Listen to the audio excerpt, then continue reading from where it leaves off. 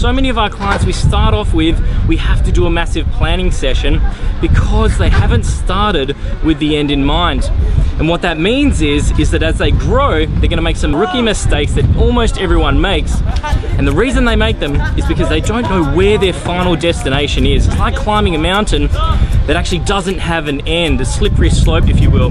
So there's a couple of things that you need to do before you even start. And one is decide what your ideal business looks like. What are you working towards, even incrementally?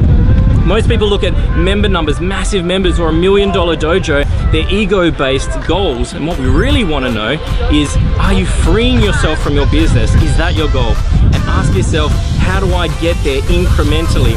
Once you've done that, you'll know where you're going, your plan will be set, and starting with the end in mind will mean your journey is a straight line instead of the chaos that most people get trapped in.